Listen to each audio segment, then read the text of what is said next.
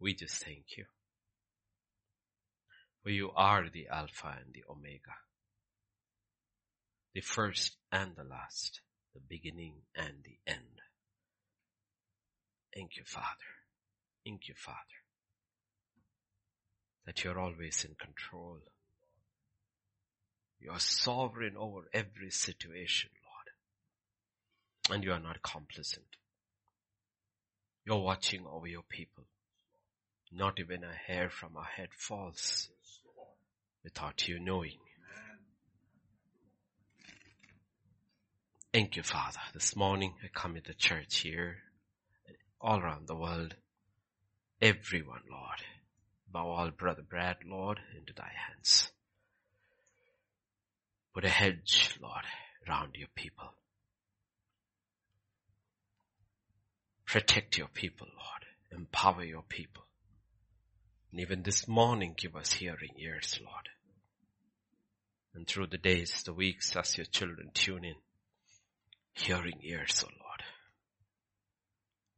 We just thank you, Lord. We just thank you, Lord. Thank you. We thank you by faith, believing you're a God who hears and answers our prayers.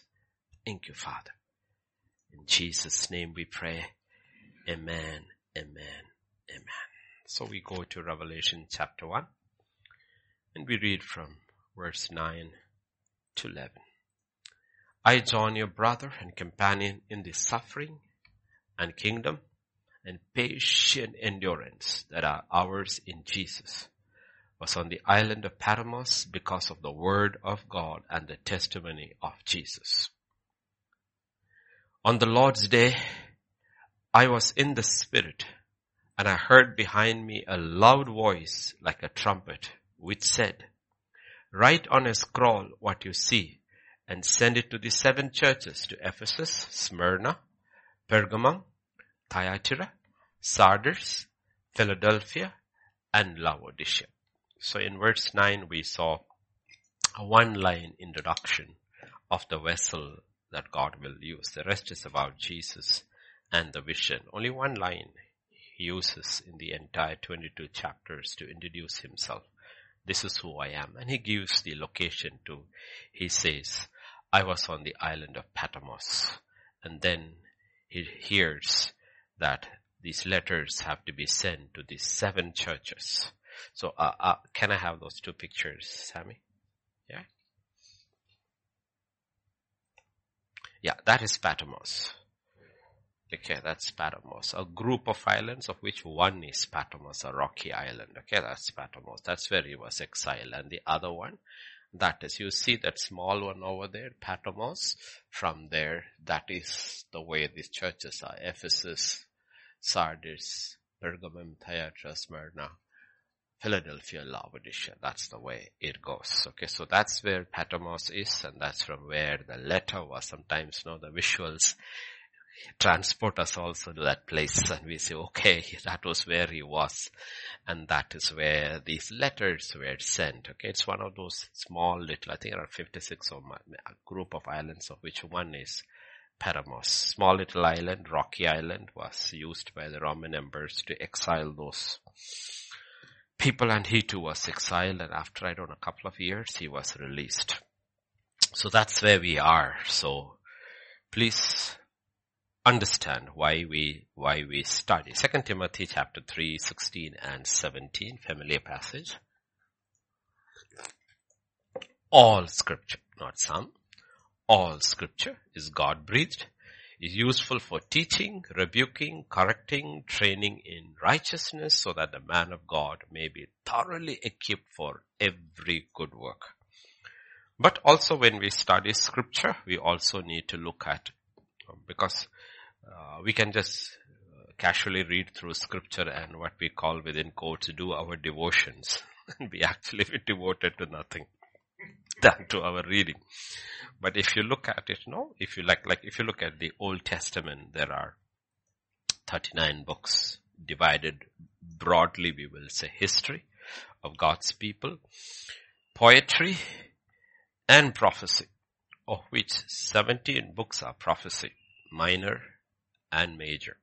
5 major and 12 minor, with prophecy in the other books too. So 1/3 of the Old Testament is prophecy. So you need to realize a focus there about the coming of the Lord. Okay, the focus. On the other hand, if you look at the first 5 books of the Bible, you have 50 chapters in the book of Genesis.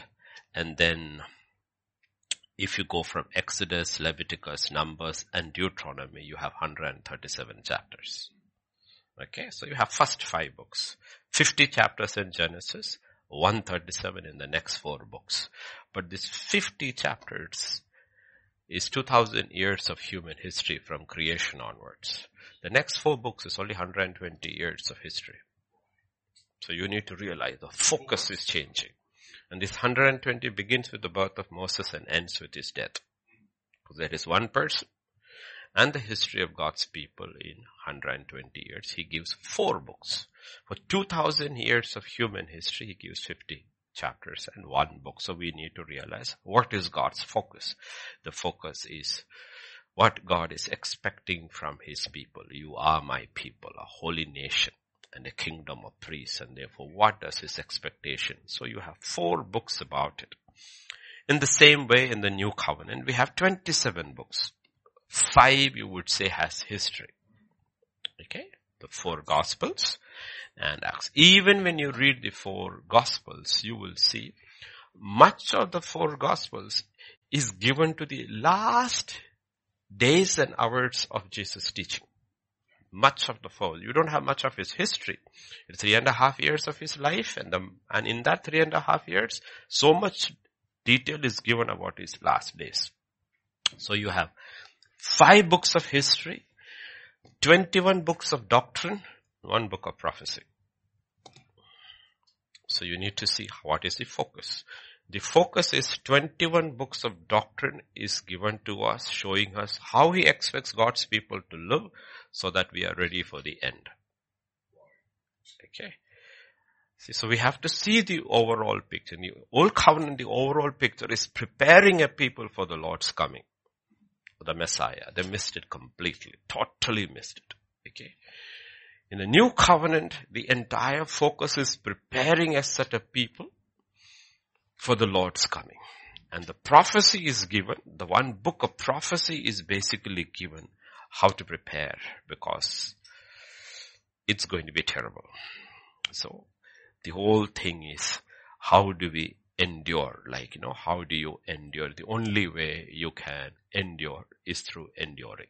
Okay, like yesterday, one of our kids, they were here, so one of the kids had come. So I was telling that child, I don't want to mention, I can always mention, one of our GSS kids, I said, I want you to be the first one among the GSS kids to do a PhD. Because you got that work ethics. You're a hard worker. Whenever I see you, you're always sitting and working. So that's one of the first things you need to do, a PhD. If you really want to go academically higher, you need to endure.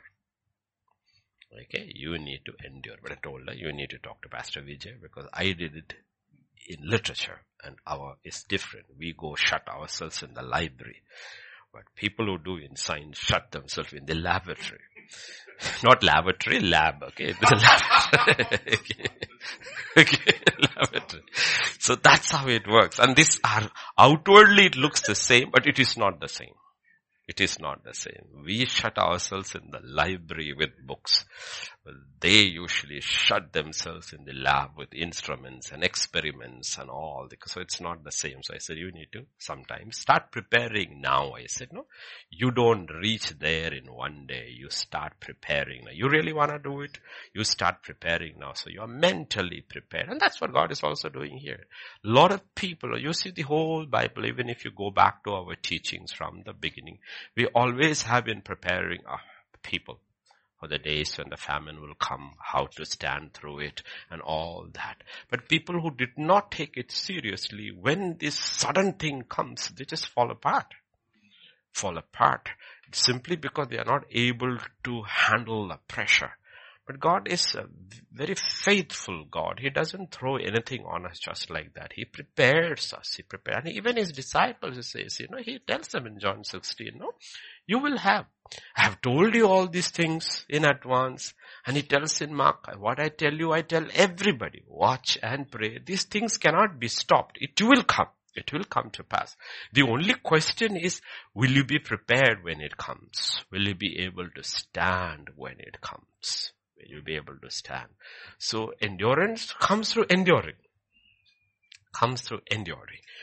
What do you endure? You endure seasons, okay? People have to be, like I said, the dream Joseph was given, the interpretation of the dream, the Pharaoh. Pharaoh is a symbol of authority but he's given 2 dreams, but he's not able to understand it. So the interpretation comes from the man of God. And it is for all time. There are seasons in a human being's life, okay? And during those good seasons, you should use your time to prepare for the bad seasons. That's the type. And that's what you always tell young kids, when you are young, focus. Don't get distracted, because this is a good season in your life. Usually things are taken care for you. You don't have to run around for a lot of things. You have time on your hand. Focus. Equip yourself. Equip yourself, Equip yourselves so that when that season comes, you are not caught by surprise, because you have yourself prepared. Like in the old days, you would say you got a degree under your belt. Okay, so now we have to turn around and look into our times and young people. Okay, that's a seasons in your life. Spiritually also speaking, when you come to the Lord, those initial years are when you are most zealous. And most people waste their zeal. When you come, you're very, very zealous. And always you will tell you, marriages which are built are solid are the marriages which worked on the first 2 years of their marriage. And the enemy knows it, and that's the first 2 years the couple are distracted or fighting. If you're distracted and fighting in the first 2 years of your marriage, you can be very sure the marriage will go through life on a very shaky foundation. And even in the kingdom of God, that is why the soldiers were given off for the first 1 year. Go home. Because this is the foundational period. So everywhere these pictures are given over there. Because you know what? God has spoken in every situation. The shaking will come. The question is, will you be able to endure? Okay. And not only endure, will you be able to stand there and be a witness? Stand there and be a witness, because that's what's happening over here. So you see one man has come through. All the other apostles are dead. The original group, everybody is dead. One man alone, because it was prophetically told by Jesus. Kind of. Prophetically it looks that you will be there. But he has come through. There is a prophecy. On Saturday we had this question about, there is a prophecy. But the question is, will you work towards a prophecy? It's not random. Okay, the only prophecies where man has nothing to do is the first coming and the second coming of Jesus Christ. Whether you like it or not, he will come. But in the first coming, at least he needed some intervention from a human being. He needed one woman. The second coming, he doesn't need that also. Okay. But whenever there's a prophecy that is involved, there are conditions to be met. And that's where we need to realize, okay, here is a man. And the Bible says, on the Lord's day, I was in the Spirit. Okay. And that is the beginning of the revelation that is gonna come. Okay. He introduces himself in one line. Okay. And he says, can I have it in KJV also? Yeah, King James, that 110. Okay. No. Yeah. 110. Yeah, 110. Only 110. Not 110. Okay. You see, when NKJV comes, on the Lord's day, I was in the Spirit. When KJV comes, I was in the Spirit on the Lord's day. Okay. Okay. Okay. I was in the Spirit on the Lord's day. Okay. Now, you need to understand, Why we are going slowly through the introduction is because these are all controversial words and statements which has created so much controversy within the church. Okay, because there are different schools. Okay. I was in the Spirit. Okay, if you go to 2 Peter chapter 1, 20 and 21, we know in the beginning that this is the prophecy. Blessed is he who reads, who hears, and who keeps the words of this prophecy. Okay, knowing this first, that no prophecy of scripture is of any private interpretation. Why? For prophecy never came by the will of man, but holy men of God spoke as they were moved by the Holy Spirit. So it tells us how does prophecy come. Okay, prophecy come. Prophecy is not of human origin, though it may come through a human vessel. The origin is the Spirit of God. The Spirit of God is the one who searches the heart of the Father. So actually it comes from the Father through the Holy Spirit and through man. So when Jesus humbles himself and becomes a man, after that he does it everything. He will seek the will of the Father through the Spirit and then receives it and will only speak through the Spirit. So he has given us a pattern. Okay, this is how prophecy comes. This is how prophecy comes. The author is the Holy Spirit. And when we look at patterns in the Bible, often, okay, it involves sometimes the physical transportation of the prophet, or he has what we call an out-of-body experience where his spirit goes. Okay? His spirit goes. If you turn with me to Ezekiel 8:3. Ezekiel 8:3. He stretched out the form of a hand and took me by the lock of my hair, and the Spirit lifted me up between earth and heaven and brought me in visions of God to Jerusalem, to the door of the north gate of the inner court. So you will see what is actually happening. We do not know here. It says it was a form of a hand. Okay. And then caught him by not my hair like Joanne's hair and all. Okay. So he seems to have a little longer hair. Picked him up over there and lifted him up. Okay. Lock of my hair here. There is no lock. Okay. Lock of my hair. And the Spirit lifted me up between earth and heaven. So, okay. So, if you go to 11:24. Okay. Then the Spirit took me up and brought me in a vision by the Spirit of God into Chaldea. To those. So it is where all the Spirit is taking him. You need to realize there is no time involved in this. Okay. There are other places also. We go to Daniel chapter 8 verse 2. I saw in the vision, and it so happened while I was looking that I was in Sushan, the citadel which is in the province of Elam, and I saw. So here also he is seeing a vision actually in the Spirit. So which way it is in the Spirit, we do not know. There can be a physical transportation because we see Philip was taken by the Spirit physically. The whole person was taken, and after it was over, he is taken from that place and put. In Ezekiel's case, we do not know, but the best place to look is a New Covenant, 2 Corinthians chapter 12, 2-4. I know a man in Christ who 14 years ago, whether in the body, I do not know, or whether out of the body, I do not know. So this is one of the best explanations of how you can have a spirit experience. It can be in the body or it can be out of the body. I do not know. God knows. Such a one was caught up to the third heaven. This is the first time we actually understand that there is a third heaven. There's a first, second, and the third heaven.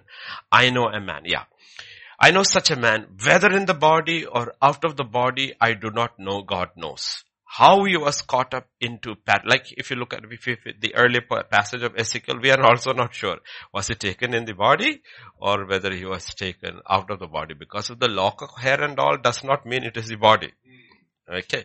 The hand does not mean it is a hand. It is the form of a hand. Okay. So in the spiritual, there is almost a parallel picture of ourselves over there. Okay.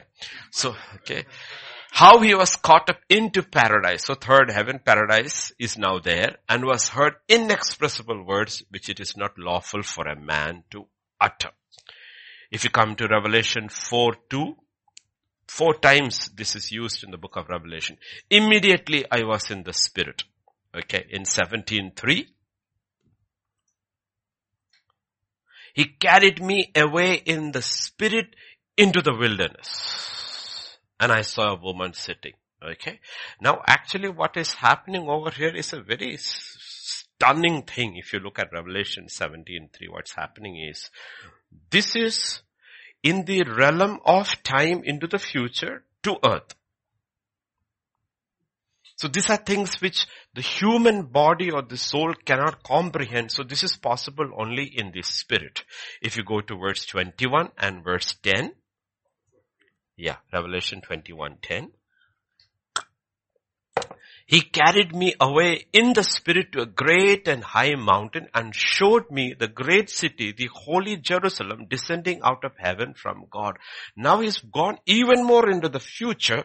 Now he is seeing the city Jerusalem descending from heaven to earth. So the spirit realm has no limitations.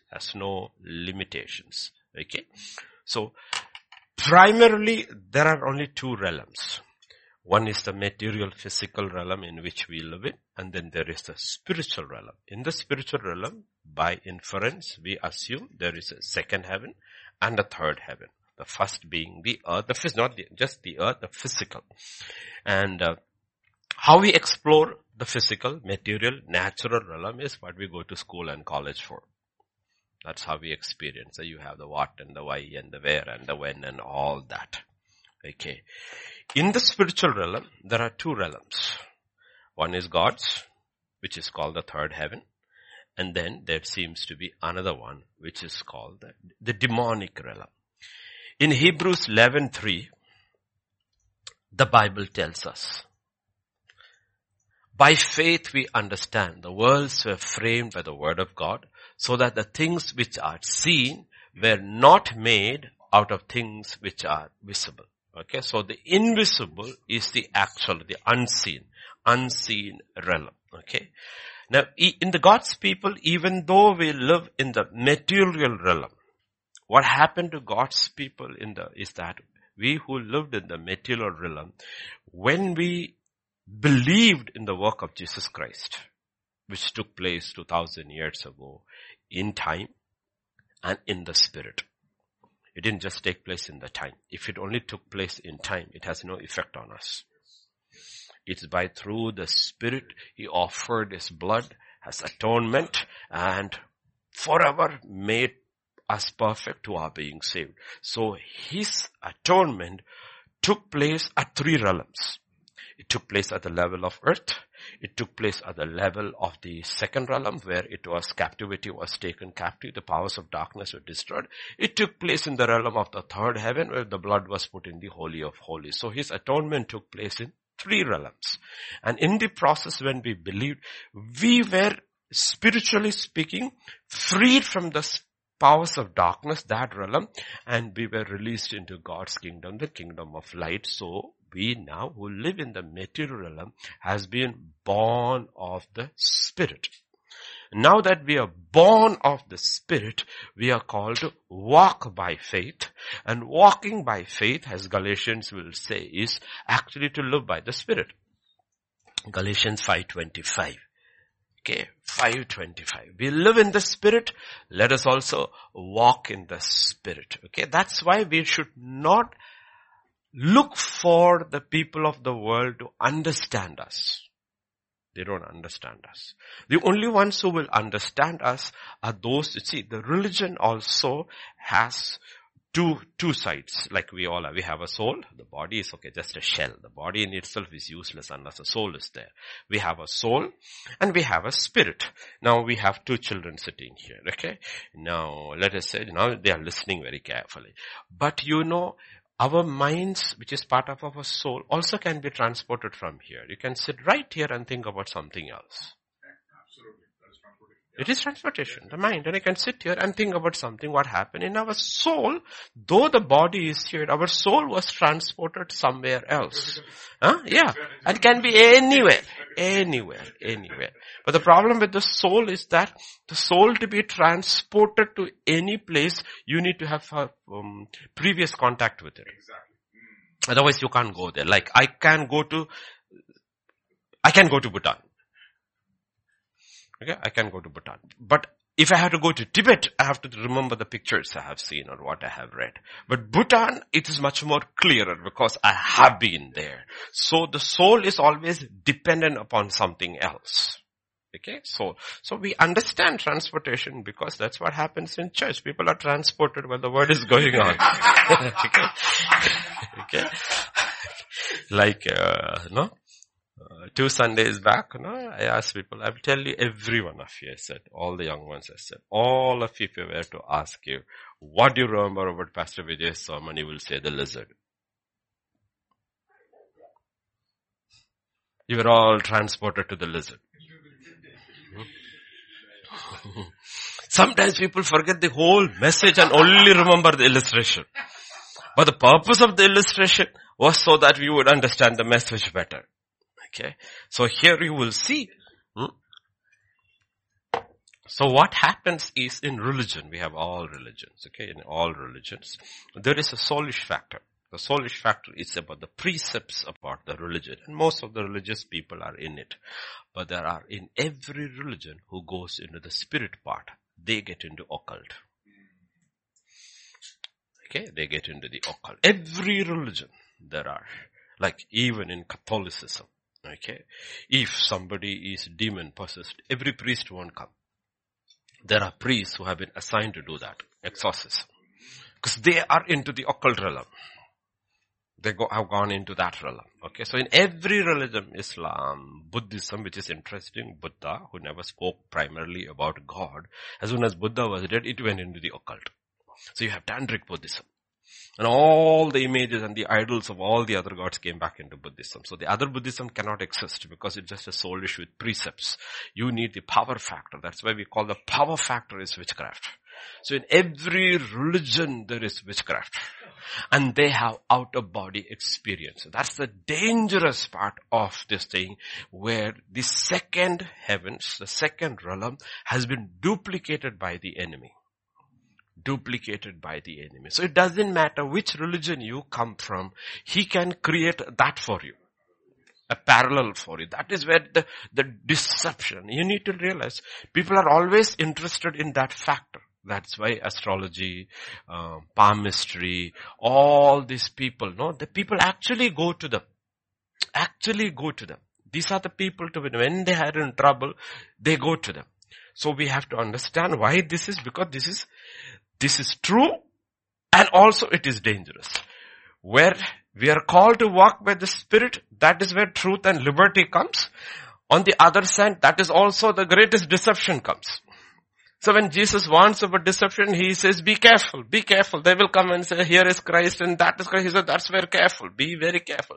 But we cannot throw the baby with the bathwater. You cannot say, oh, there is so much deception, so I don't want to do anything. There are people, great people of God who said, I don't want anything of the spiritual gifts because there is deception in it. So I want to keep myself safe. But then like Derek Prince says, it's like an aeroplane with one wing or a bird with one wing. There is a fruit of the Spirit and the gifts of the Spirit. That is balancing. Okay, you cannot discount one thing. You need to realize much of the discounting took place because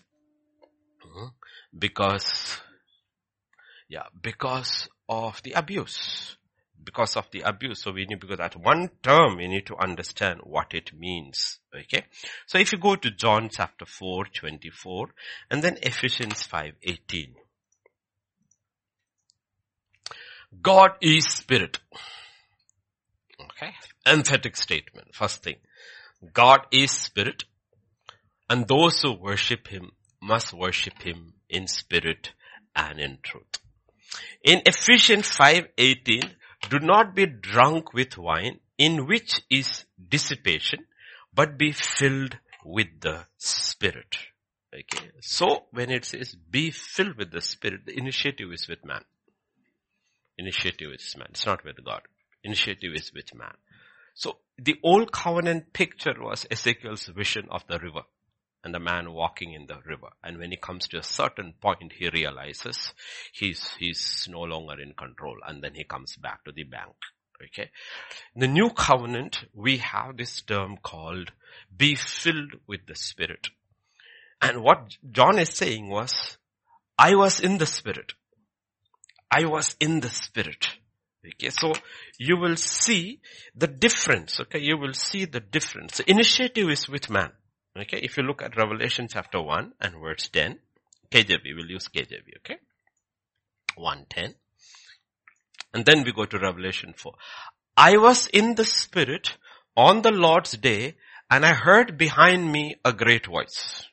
Okay, so he is the one he's heard it. He has understood it. He has been practicing it. So there are ways how you enter. God is a spirit. Okay. So that is where, like I said, that's why the word worship is important. There is only one way you can worship God. Worship God. Worship does not mean the singing part. That's a part of it. But it's basically like I said, like I think I said yesterday what worship means, right? Yesterday I said, okay. Now let's put across this one, okay? Because people get it wrong, okay? When God says in Genesis chapter 2, for this purpose man shall leave his father and mother, shall cleave to his wife, and they shall become one. Okay, one. Now it is not talking about primarily about sex. It's not talking about sex. It's not talking about sex. How does two people become one? What is the format God uses? The first thing he says, it is not good for man to be alone. The purpose of fellowship is that two people become one, or one mind, one soul. That's the purpose of fellowship. The purpose of fellowship is that two people become one, and that oneness is possible because that's why even in secular, non-other religious, you see extremely successful marriages. You have to see some of the Hindus and Muslims because they have come together in oneness. Because they have a set of things and they both agree on it and they walk without much problems. Because that is a commandment which God has spoken in the beginning. These two shall become one. So that is soul. Two shall become. What is that? It is through fellowship. They converse, they go through their disagreements, they agree, and suddenly two people are walking on the same road. Without fellowship, it is not possible. Without fellowship, it is not. Fellowship is, that's why the devil always will come to try to break fellowship. Okay? So it is irrelevant which religion you are from. Fellowship brings oneness. Now, it's the same thing with God. Worship brings oneness.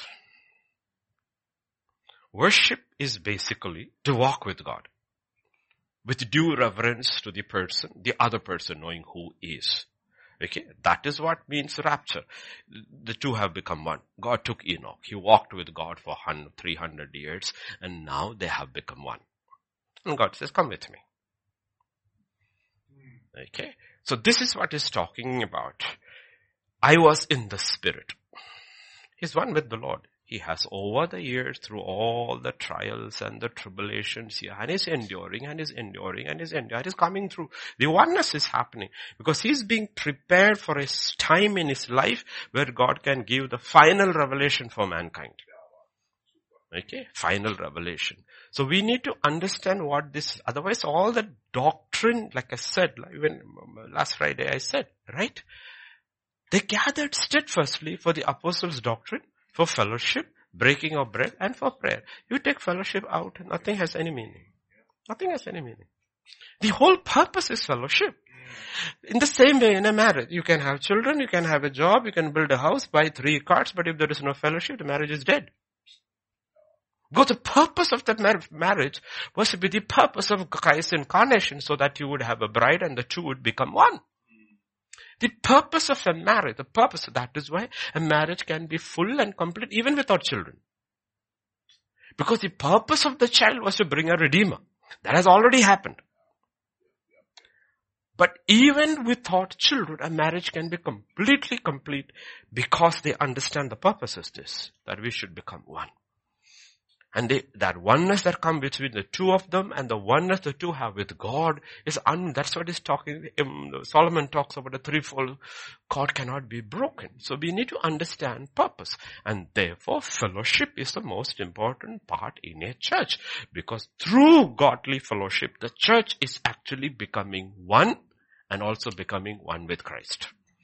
one with Christ. And that becomes a very powerful church because God then is able to use that church for his purposes. So that's where we have to realize. So here you will see the initiative is with the apostle. I was in the Spirit on the Lord's day, and I heard behind me a great voice. So the initiative is with man. But if you go to Revelation 4, 1 and 2, after this I looked, and behold, a door was open in heaven. The first voice which I heard was it were of a trumpet talking with me, which said, come up hither, I will show thee things which must be seen hereafter. And immediately I was in the Spirit. Now the initiative is with God. It's not with the apostle. Okay. He heard the voice and he was in the Spirit. Earlier he was in the Spirit and he heard the voice. Okay. Now the initiative is with God. Okay. So that's how it works, because God has given the man the free will. The man the free will. And I'll tell you, the most difficult part is the actual part of worship. It's a very difficult part. Okay, because we are soulish creatures. Okay, so the old covenant patterns were given because you have the outer courts, you have the holy place, and you have the most holy place. But everything happens actually in the most holy place, not in the holy place. It is the most holy place finally when you hear. Finally, when you hear is in the most holy place. So we have the outer courts, which is our flesh. And we have the holy place, which is our soul. And then you have the Spirit. So to reach there in worship, we have to cut through these three. And it takes time. It takes discipline. That's why nobody is able to actually just randomly walk into God's presence, because they are not preparing. They're not preparing.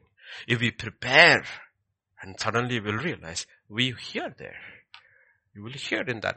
That may not be many words, maybe just one word. Fear not. Be still. It's okay. I'm in control. But you have to reach there. You have to reach there. Okay. And that is worship. That's what God is talking about, worship. But why does he bring truth over there? Because truth is what cuts through the flesh. The sin in the flesh and the sin in the soul is dealt with by truth.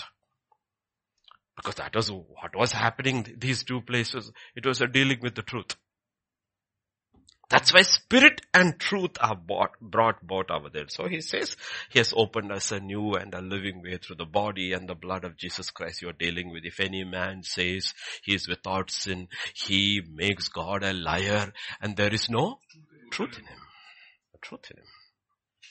So the Spirit is trying to take us through these two places, and so that we can hear in the Spirit here. But he says, let me take you through this process. Okay. But for that to happen, so here is a man. So he's showing us something. Okay.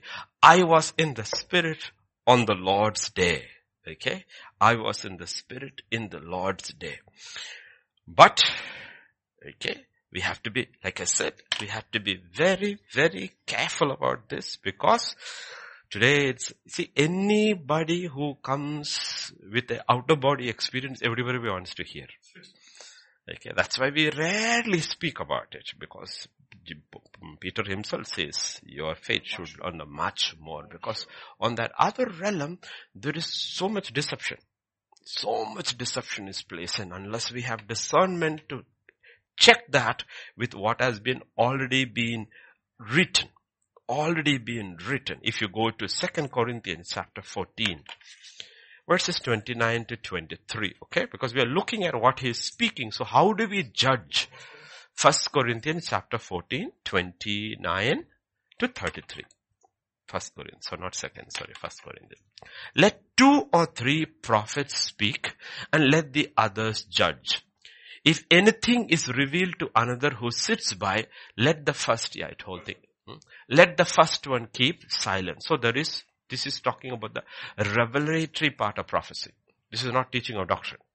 Let 2 or 3 prophets speak, let the others judge. If anything is revealed, is revealed to another who sits by, let the first keep silent. For you can all prophesy one by one, that all may learn and all may be encouraged. Now this thing where it is a movement of the Spirit happening in a spirit-filled congregation. The brethren church has taken it. So you have 10 people teaching 10 different things on a Sunday. And finally people are so confused, they don't know which teaching is which. Now this was not talking about teaching. This was talking about prophesying. Okay? Because if anything is revealed to another who sits by, so it is not teaching. It's revelation. Okay? For all, you can all prophesy one by another, that all may learn and all may be encouraged. And the spirits of the prophets are subject to the prophet. This is where we have to be careful. The spirits of the prophets are subject to the prophets. Why? For God is not the author of confusion, but of peace, as in all the churches of saints. This is where one has to be very, very careful, because what is the constant criticism of the charismatic Pentecostal churches by the others? Because they say there is so much confusion. So much confusion. That's why we have to be that's why we have to read 1 Corinthians chapter 14. To know how each of these gifts have to be used, how tongues have to be used. Only if there is interpretation. Otherwise, it should be silent. Because it will bring confusion. It will bring confusion. Everywhere we have to be very careful. The whole idea is that there is order in God's church and not confusion. We have to be very, very careful about this thing. I know what it was to be 5 years working among Baptists and Lutherans and Methodists and never speak in tongues in public. Never ever speak in tongues in public, because I know if I spoke once, I would be out.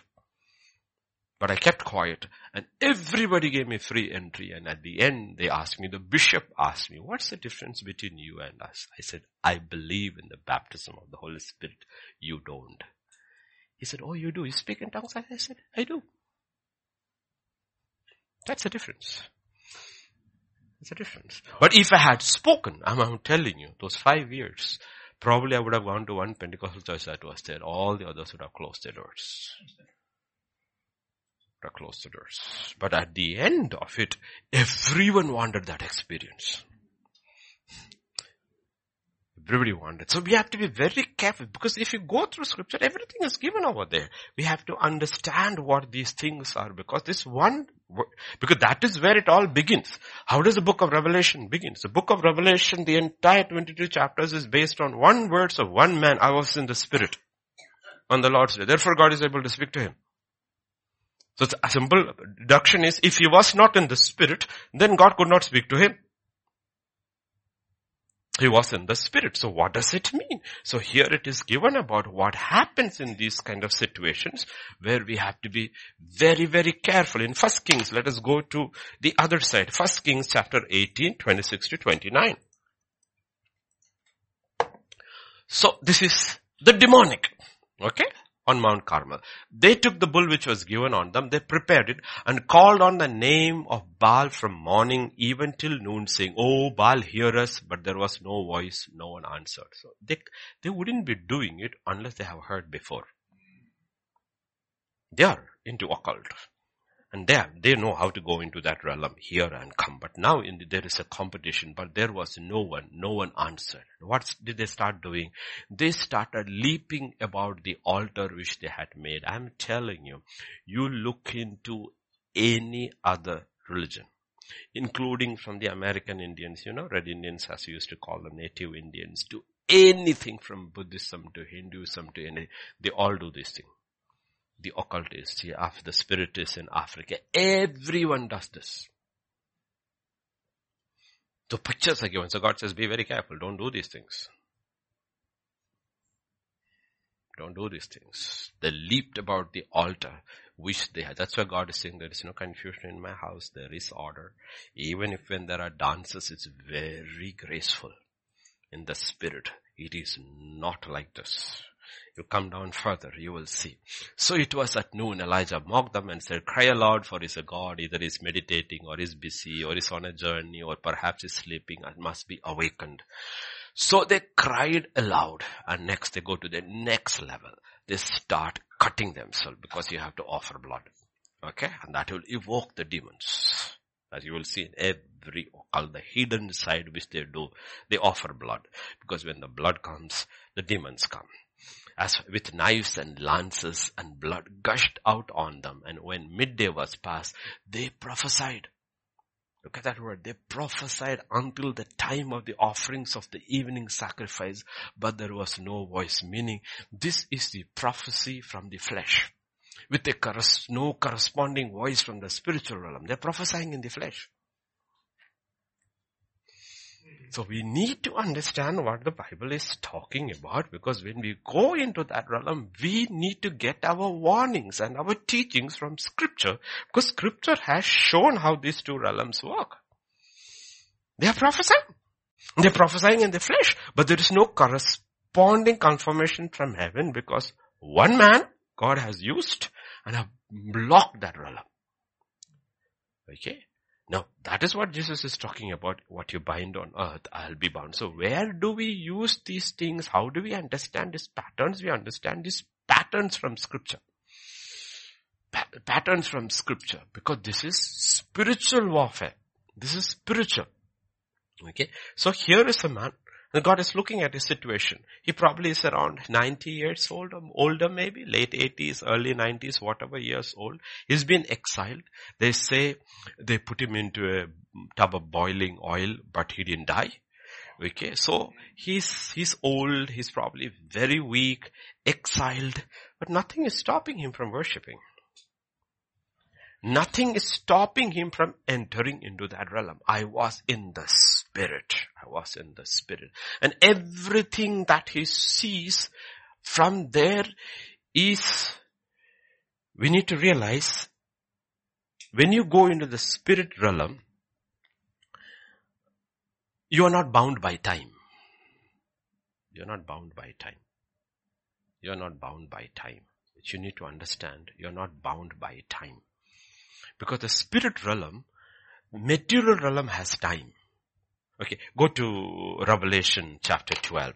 You know, there is war in heaven, then there is war. They overcame him by chapter 12. And ultimately, you know, the devil is thrown down to earth. Come to verse 12. Therefore rejoice, O heavens, and you who dwell in them. Woe to the inhabitants of the earth and the sea, for the devil has come down to you having great wrath, because he knows he has a... See, as soon as he's thrown down from the heavens down to it, he's caught in time. Now he knows he's got very short time. He knows he's got only 7 years time. Okay, that's our biggest casualty. Our biggest casualty is we are caught in time.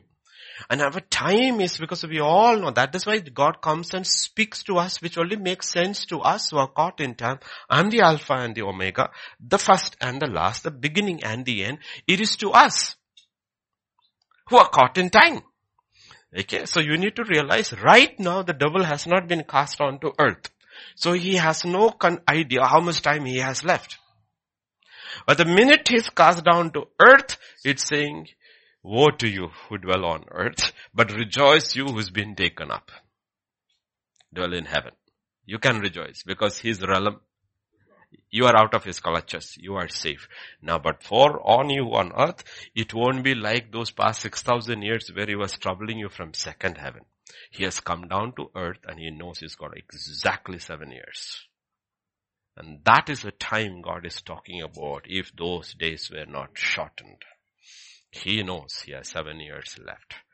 Okay, 7 years left. That is why they believe the rapture, the secret rapture has to take place before that. Because if it is any time after that, you can know the day and the hour. Because if the Antichrist has been revealed over, if it's mid-tribulation, 3.5 years later. If it is post-tribulation, it is 7 years later. And that they say is the second coming of Jesus Christ and not the secret coming. Second coming can be predicted to the day. Because when he begins, you know when he ends. You know how it is. 70 weeks of triennial, all that things you can put it. But you don't know where to begin. So when he's cast down, it begins.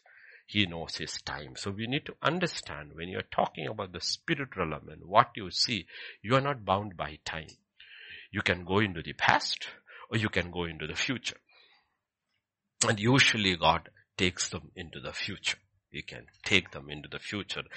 And it can happen to anybody. It can happen to anybody. In, I will come to that later. Okay, we will see how it works out. Okay. Then there is this other term. Okay, this again, if you go to Revelation 1 and verse 10. I was in the Spirit on the Lord's day.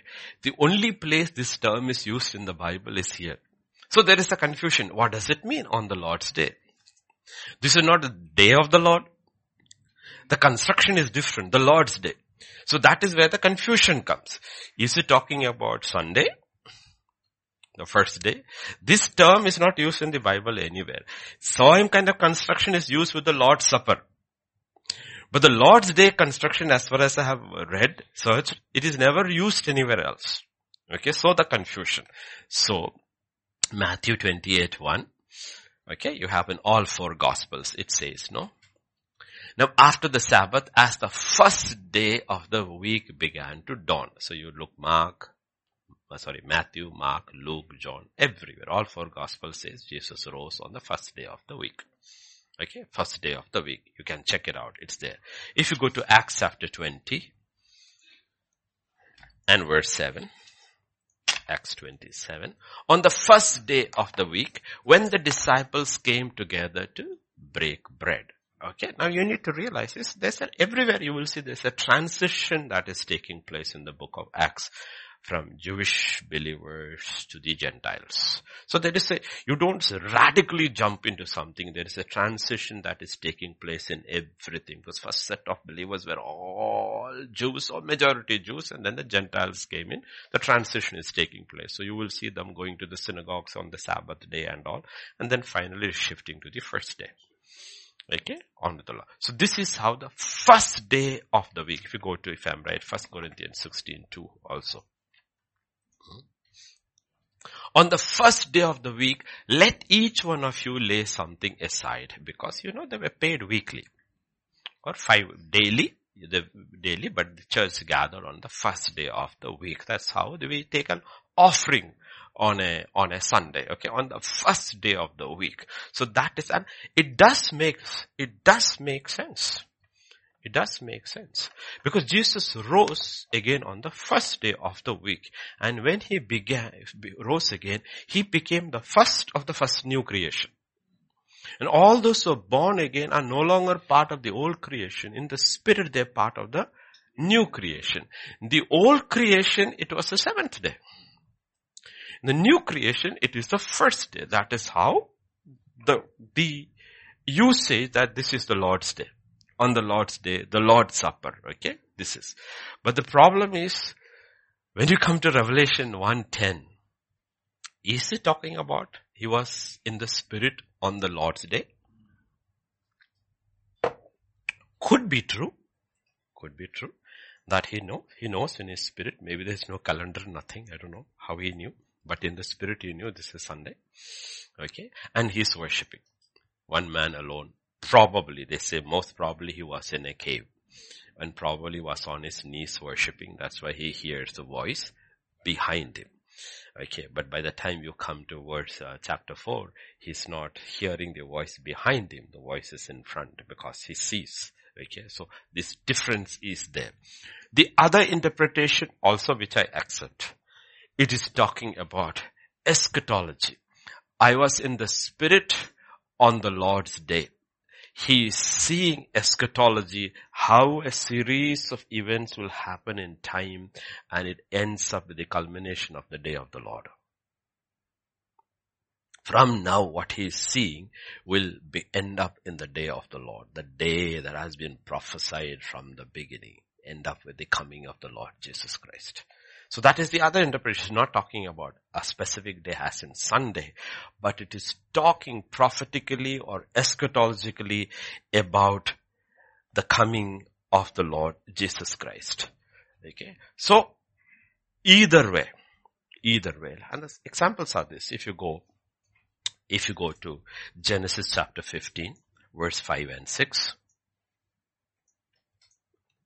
He brought him outside and said, look now towards heaven, count the stars if you are able to number them. Actually, KJV is better because all the other translations goofs it up.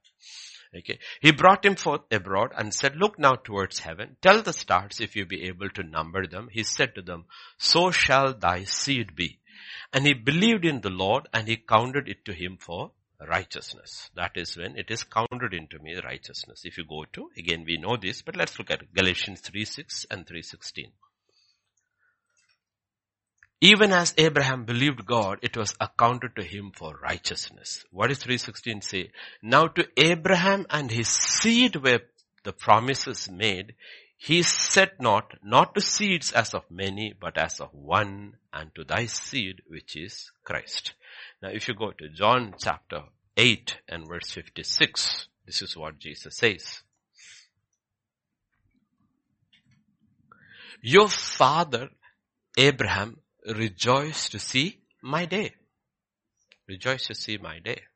Okay. And if you read Genesis chapter 15, you will see God will put Abraham to a deep sleep. And he has a vision of almost 500 years of Israel's history. He sees from that entire Genesis chapter 15, beginning with him taking abroad and seeing a vision to the vision in dark space. He sees the history of his descendants going into captivity and coming out of captivity. And then even he sees all the way to the salvation of mankind by the coming of Jesus Christ. And the whole thing is called the Lord's Day. He rejoiced to see my day. Okay, he rejoiced to see my day. So Genesis 15 is completely prophetic and visions. He's seeing, Abraham is seeing as a father of faith. He's seeing from the captivity of Israel to the release of Israel to the coming of the Lord Jesus Christ. He sees it all in two visions. Okay, so in the spirit, I was in the Lord's day. Okay, that's what the assumption, two assumptions. Either it was on a Sunday, the first day of the week, or it was, let's go back, Revelation 1:10. Okay. The key is, when you are in the spirit, you will be reminded about that day. Like I keep saying, only one day really matters.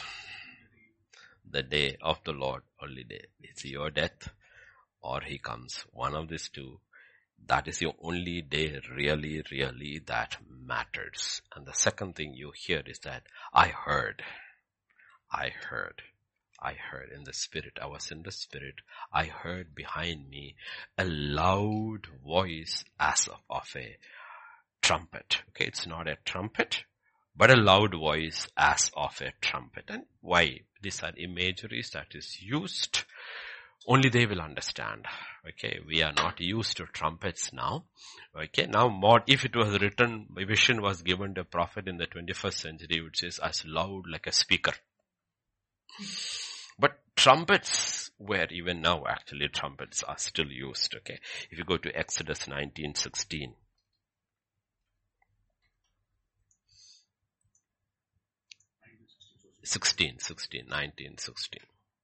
It came in to pass on the third day in the mornings, there were thunderings and lightnings and a thick cloud on the mountains, and the sound of trumpet was very loud. So when the law was given, actually on heaven there were sounds, on earth it was the blowing of the trumpet. You will see the year of Jubilee in Leviticus, they had to blow the trumpet. The fall of Jericho, they had to blow the trumpets. But let's go to Joel 2:1 also.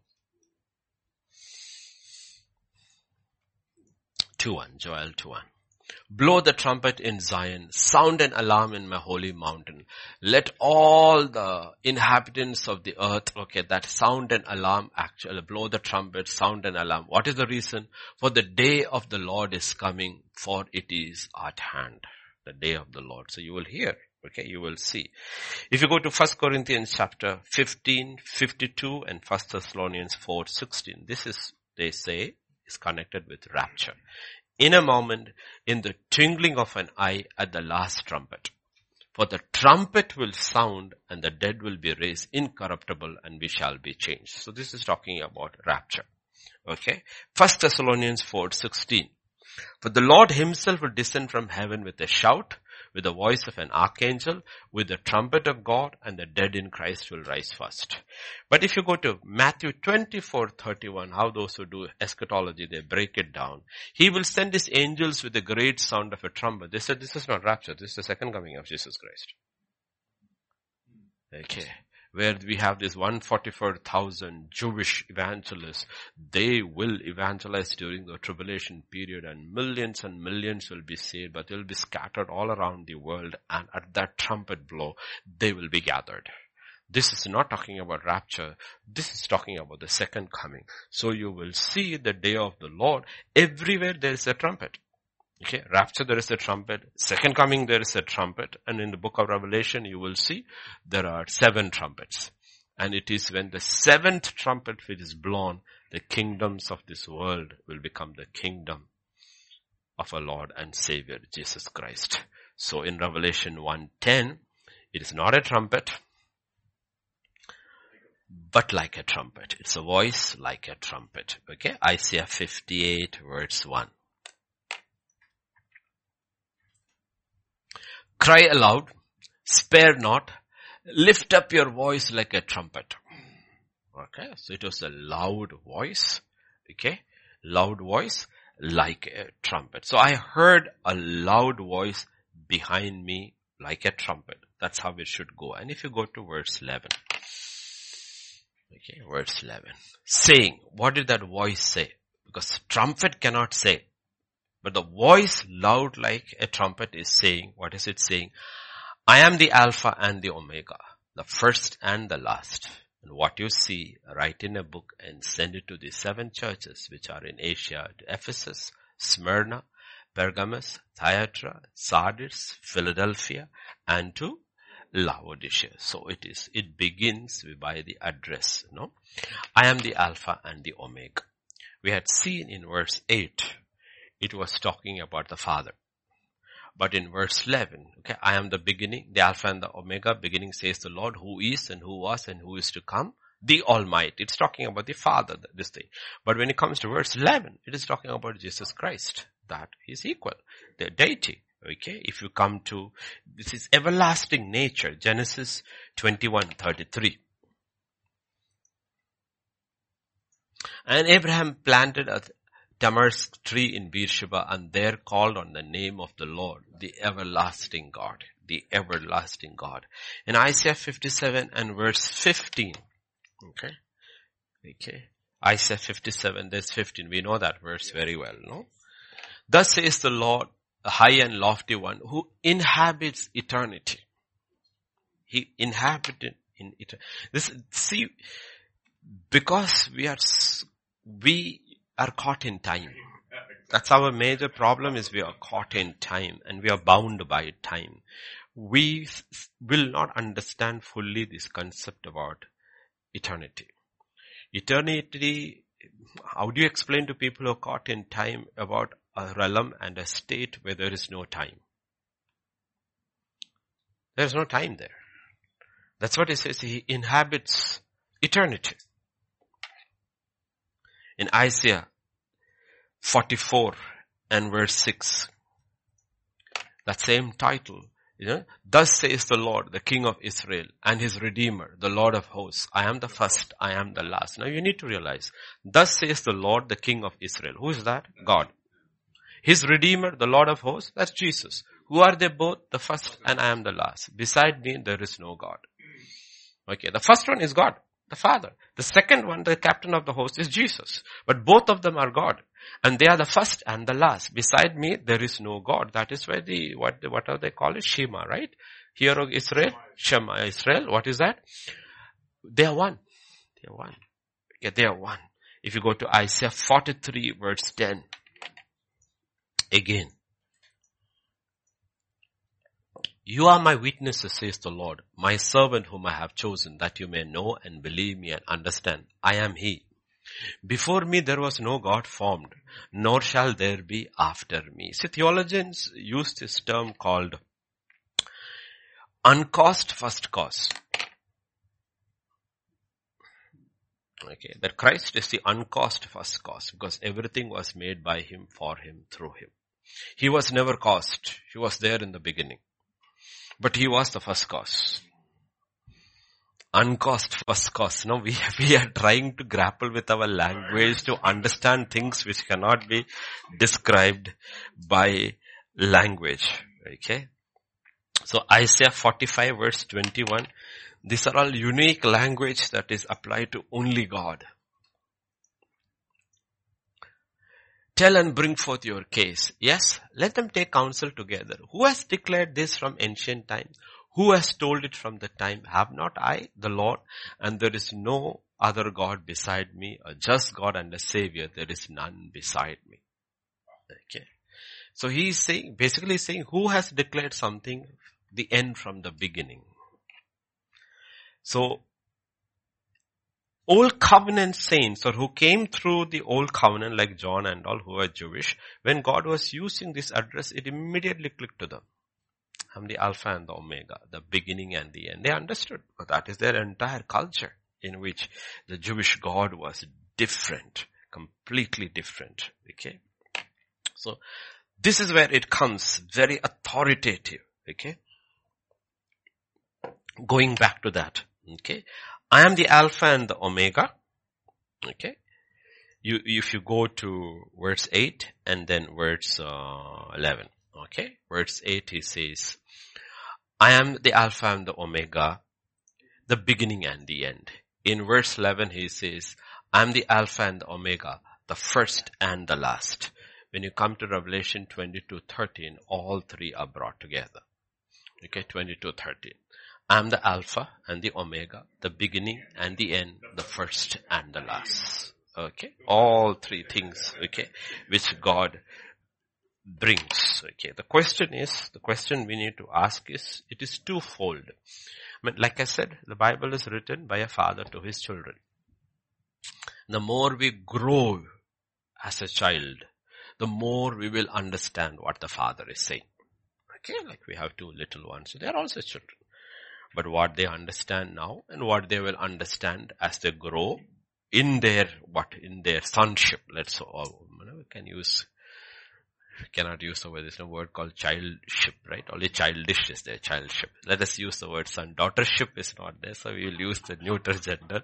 Okay, sonship. As we grow in our sonship. So what's the whole purpose? Why is God saying that? Go to Revelation chapter 1 verse 17 and then 22, 12 and 13. 1:17. When I saw him, I fell at his feet as dead, and he laid his right hand on me, saying to me, do not be afraid. I am the first and the last. We need to understand, why does God use these titles with us? Because we are always scared of our future or our past. He says, you don't have to worry. You are my child. Your beginning and your end is with me. You don't have to fear. So these are not simply things which he is saying. It should have a corresponding reaction in me. Okay? Just to tell people, the young ones who are all fear, and tell them, no, don't worry. Mehuna, jab tak Papa and Ma are there and you are in the church, you don't have to worry. Just don't go wonky, you are covered. You are covered. And immediately everything changes. Then they are not more afraid. No, Papa said, no. If a human being can give a person that kind of confidence, God comes and says, I'm your beginning and your end. I'm your Alpha and your Omega. Don't fear. Don't fear. You don't have to fear. Okay. So when these titles are used, we need to realize we are not just gathering information. There should be a spiritual reaction in us when God comes and says, I'm the Alpha and the Omega. I'm in the beginning. Don't fear. Don't fear. You don't have to fear anything. I've got you covered. Your beginning until the end, I have got. In Isaiah, he says, usually when I pray with older people, every day I used to pray over my mother. From your birth to your gray hairs, hoary hairs, Hoary. Isaiah, he says, I'm the one who carries you. You don't have to fear. Are you afraid? Because older you get, people start getting afraid. Will I die suddenly? Will I fall and break? Will somebody be there in the last moments? Who will bury me? Fears. God says, don't worry. Even if all the closest relationship you can have is a mother and a suckling baby. He says, even if she abandons you, I will not. I am there, your beginning and your end. So don't fear, because fear is the most crippling of all. That is the thing that came in first, right? When man fell, fear came in, and fear has been controlling mankind. And God comes and says, don't be afraid. And we'll say, why shouldn't I be afraid? Because he says, I'm your A and Z, sum total of your understanding. And what you don't understand also, I know, don't worry. And your beginning and your end. You don't have to be afraid. You don't have to be afraid. Okay, so the first thing we need to understand from this, when God is coming and telling John, I'm the Alpha and the Omega, the beginning and the end, like the first and the last. What is that? Okay, I don't have to worry. He's got it. He's got me covered. He's got me covered. I don't have to fear. The second reason, what should it create in us? Go to Revelation 22, 12 and 13. 12 and 13. Behold, I am coming quickly, and my reward is with me to give to everyone according to his. Why? Because I am the Alpha and the Omega, the beginning and the end, the first and the last. First, don't fear. Second, work. At the end, you will stand before me, and I will judge you from your beginning till your end. Where you began, I am the author of your faith. I'm the finisher of faith. I will judge you from that moment of your spiritual birth to the last moment. I will give you your reward. So the second thing he says, I'm Alpha and the Omega, the beginning and the end, so that we will work towards our rewards. One, don't fear like human beings fear, other unsaved people fear. Don't fear like them, because fear will make you useless. On the other side, now that you don't have to fear, work towards your rewards. Work towards your rewards, because, I'm coming quickly. And I will give you your reward. So that's how we have to see it. This is how we have to see it. When he uses these things, what does it mean? What does it mean? So it does not matter. I know many people even now who are listening. Their time began only in their 80s. They got only saved 1 or 2 years back.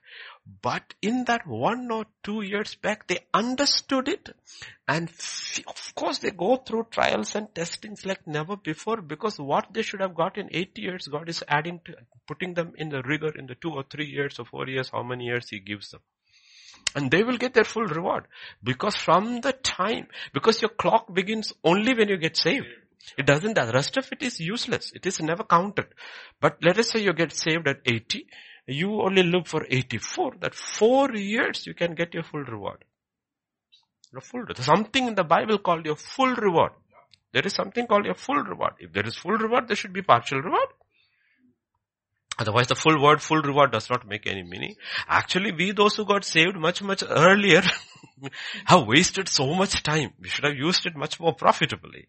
But this is the two reasons he says, I am the Alpha and the Omega, the beginning and the end, the first and the last. And I'm telling you, I'm coming quickly, and my reward is with me to give it to everyone according to his work.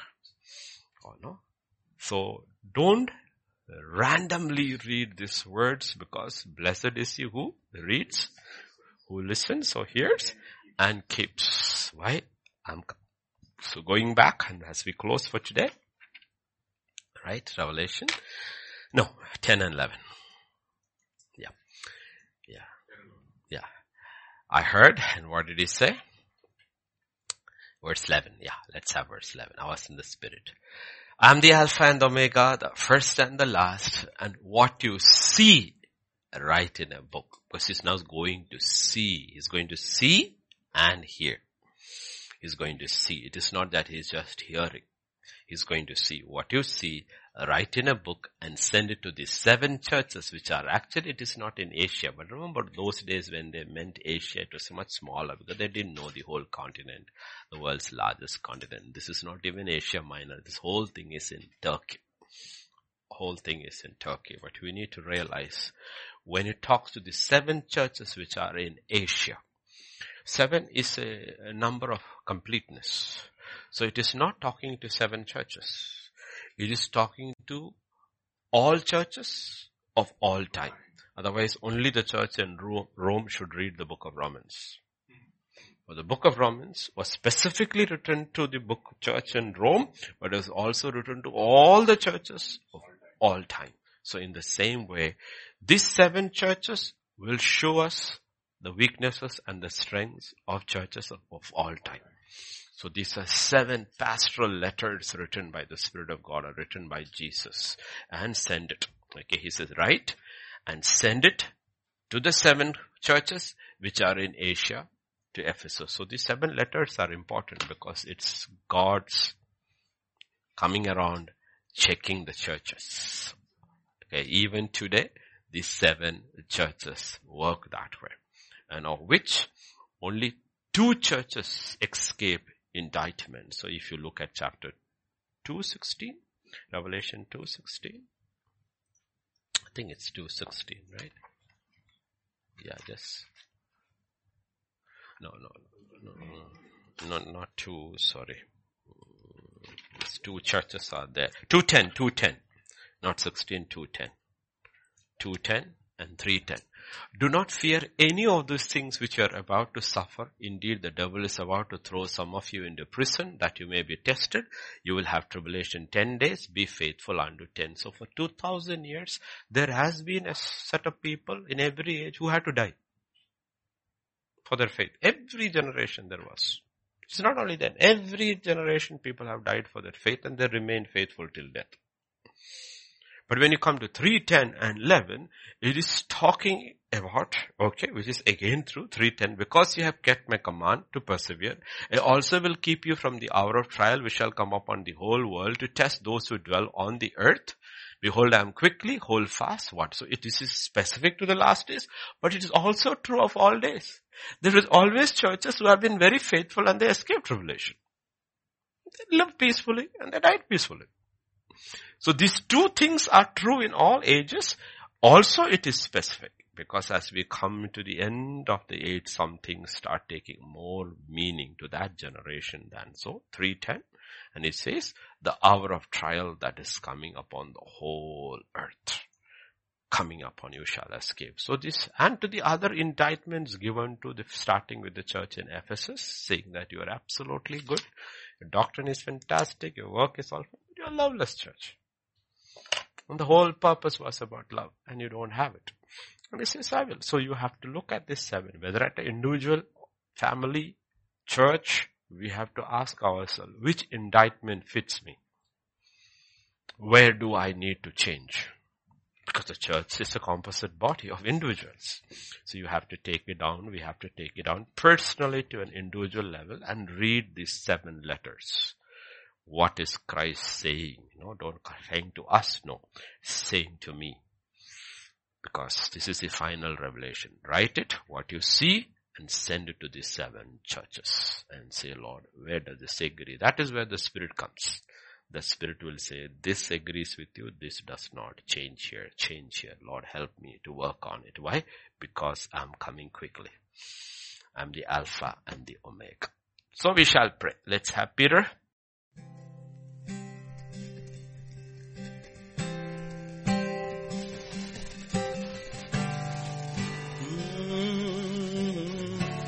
Worthy is the Lamb who was slain. Holy, holy is He.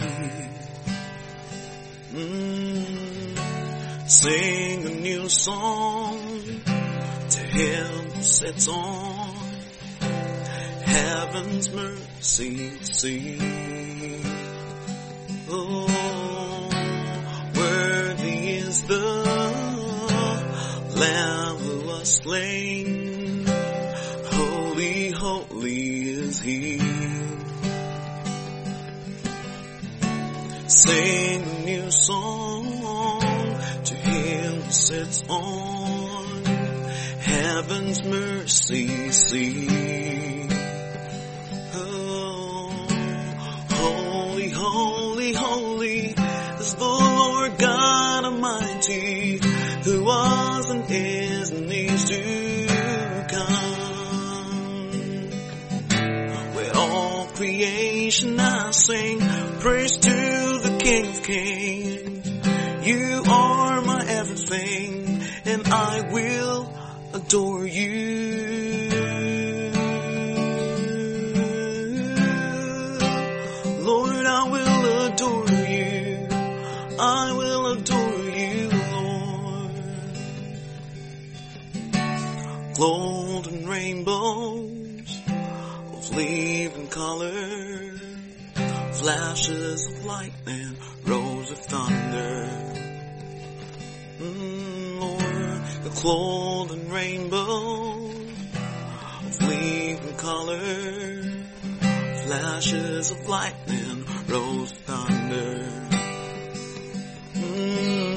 Blessing and honor, strength and glory and power be to you, the only wise King. Holy, holy, holy is the Lord God Almighty, who was and is to come. Sing, hey, when all creation will sing praise to the King of Kings. You are our everything, and we will adore you. Oh, we'll adore you, Lord. You're worthy of the praise, Jesus. Filled with wonder, awestruck wonder, at the mention of your name. Yes, you're filled with wonder, awestruck wonder, at the mention of your name. Jesus' name is power, strength, living water, such a marvelous mystery.